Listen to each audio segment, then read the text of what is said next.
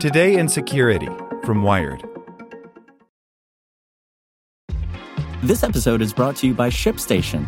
You know, some things take a lot of work, like sending little robots to far-off distant planets. And just as that's challenging, so too is running a successful e-commerce business, especially when there's so much to do. So I want to introduce you all to ShipStation. Now, I love using ShipStation because of its easy-to-use dashboard, which makes managing orders and printing labels a breeze and super smooth. Oh, and the customer service is just out of this world. It's exactly what you need to help grow your business. Sign up for your free 60-day trial at shipstation.com/technews. That's shipstation.com/technews. As a longtime foreign correspondent, I've worked in lots of places, but nowhere as important to the world as China. I'm Jane Perlez, former Beijing bureau chief for the New York Times. Join me on my new podcast, Face Off, U.S. versus China, where I'll take you behind the scenes in the tumultuous U.S.-China relationship. Find Face Off wherever you get your podcasts. Hey there, this is the spoken edition of Wired. Supreme Court of the United States and Congress leave the right to privacy up for grabs, by Louise Matsakis. Privacy is a squishy concept, one that constantly evolves with the times and with changing technologies. Advances in how we store and communicate information shift expectations around what we can keep to ourselves and what the rest of the world is able to know. The disruption of established privacy norms is nothing new. People were concerned when the postcard came out, for example, because they believed mail should be private. Still, there's a growing sense that our privacy is more vulnerable now than ever before.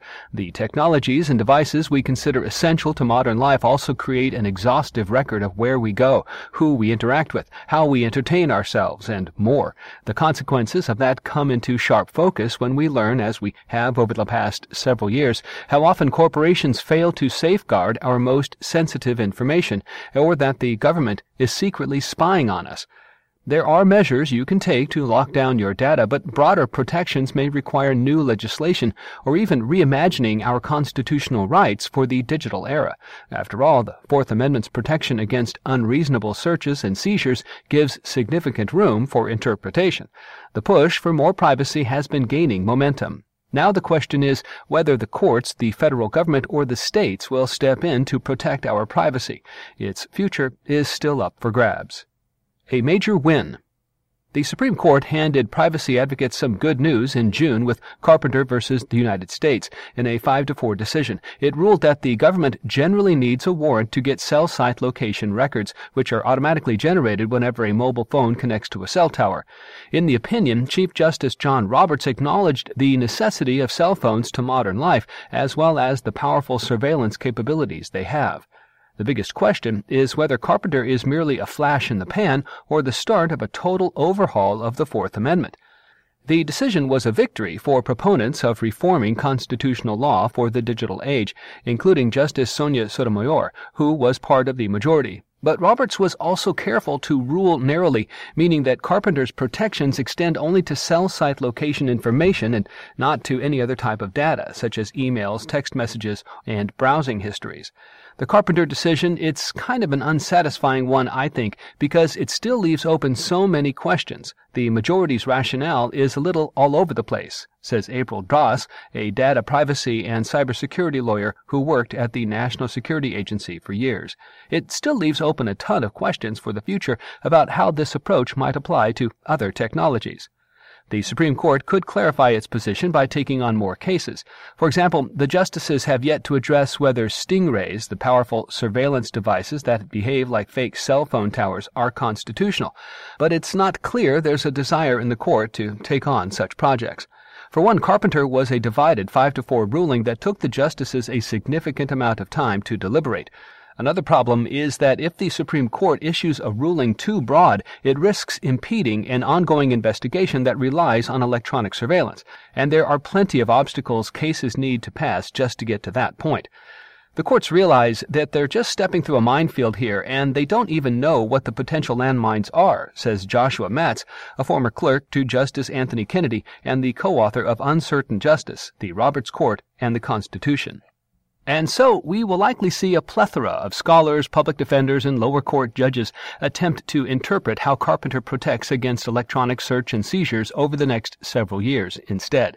The Chief Justice decided to vote for his result, assigned himself the opinion, wrote the opinion narrowly, and leaves everything to everybody else, says Eben Moglen, a professor of Columbia Law School and the founder of the Software Freedom Law Center. He has opened a big can of worms for everyone to sort through. The Carpenter decision also comes at a moment of wider changes for the court, which will also bear on the future of the Fourth Amendment and digital privacy. This was the first Supreme Court term for Neil Gorsuch, and his dissent in Carpenter hints at how he may handle such issues going forward. He believes that the plaintiffs' lawyers should have argued their case a different way entirely, by relying on property rights to claim that cell phone location records belong to the defendant rather than mobile carrier. He's favored similar property rights arguments in the past.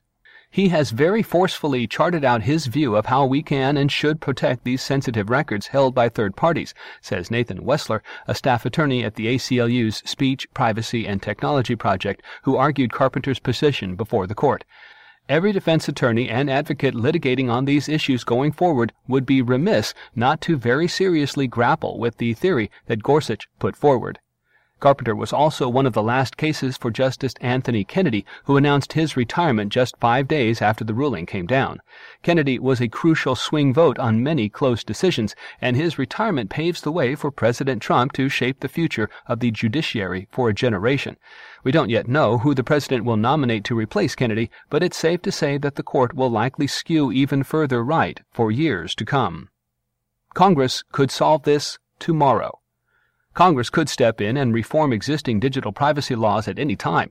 The most significant law on the books, the Electronic Communications Privacy Act, was passed in 1986, long before the advent of smartphones, social networks, and even widespread use of email.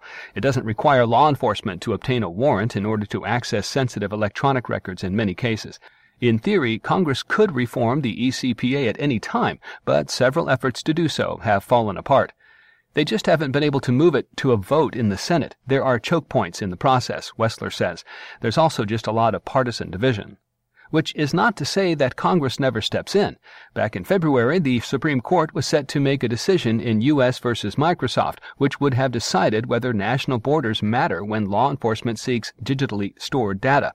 The case stems from an incident 5 years ago when Microsoft was served a warrant for emails as part of a drug trafficking investigation. The tech company didn't hand them over because they were stored in Ireland, ostensibly outside the reach of a United States warrant. The justices never decided the case because Congress quickly passed the Cloud Act, which clarifies that it doesn't matter whether data is stored on American soil or not. The Microsoft case was one where everybody could see pretty quickly, wow, this has huge implications, Das says. But there are a myriad of other questions that are equally complicated and equally challenging. There's certainly more pressure on Congress to pass a comprehensive privacy bill, especially in the wake of the Cambridge Analytica scandal, when news broke that Facebook had allowed the political consulting firm to misuse data belonging to tens of millions of Americans. And many lawmakers are also looking to the European Union, which recently implemented a comprehensive privacy law designed to give users more rights over their data used by companies like Facebook and Google. But the same momentum isn't exactly building over government surveillance. In January, Congress reauthorized many of the warrantless government surveillance programs that Edward Snowden exposed, and even expanded some of their most invasive aspects. If Congress doesn't update existing digital privacy laws, it's also possible that states may step in and craft their own. Some already have. California passed a law in 2015 that requires state law enforcement to obtain a warrant to get user data stored online, including things like text messages and location information. Last week, the state also unanimously passed another sweeping privacy law designed to give citizens more control over the data collected about them by private companies like Facebook and Google. For now, we'll have to wait and see if Congress and the Supreme Court will follow California's lead. Want to learn how you can make smarter decisions with your money? Well, I've got the podcast for you. I'm Sean Piles, and I host NerdWallet's Smart Money Podcast. Our show features our team of nerds, personal finance experts in credit cards, banking, investing, and more. And they'll help you make the most of your money while cutting through the clutter and misinformation in today's world of personal finance. You'll get clarity on strategies to help you build your wealth, invest wisely, shop for financial products, and plan for major life events. Listen to NerdWallet's Smart Money Podcast wherever you get your podcasts.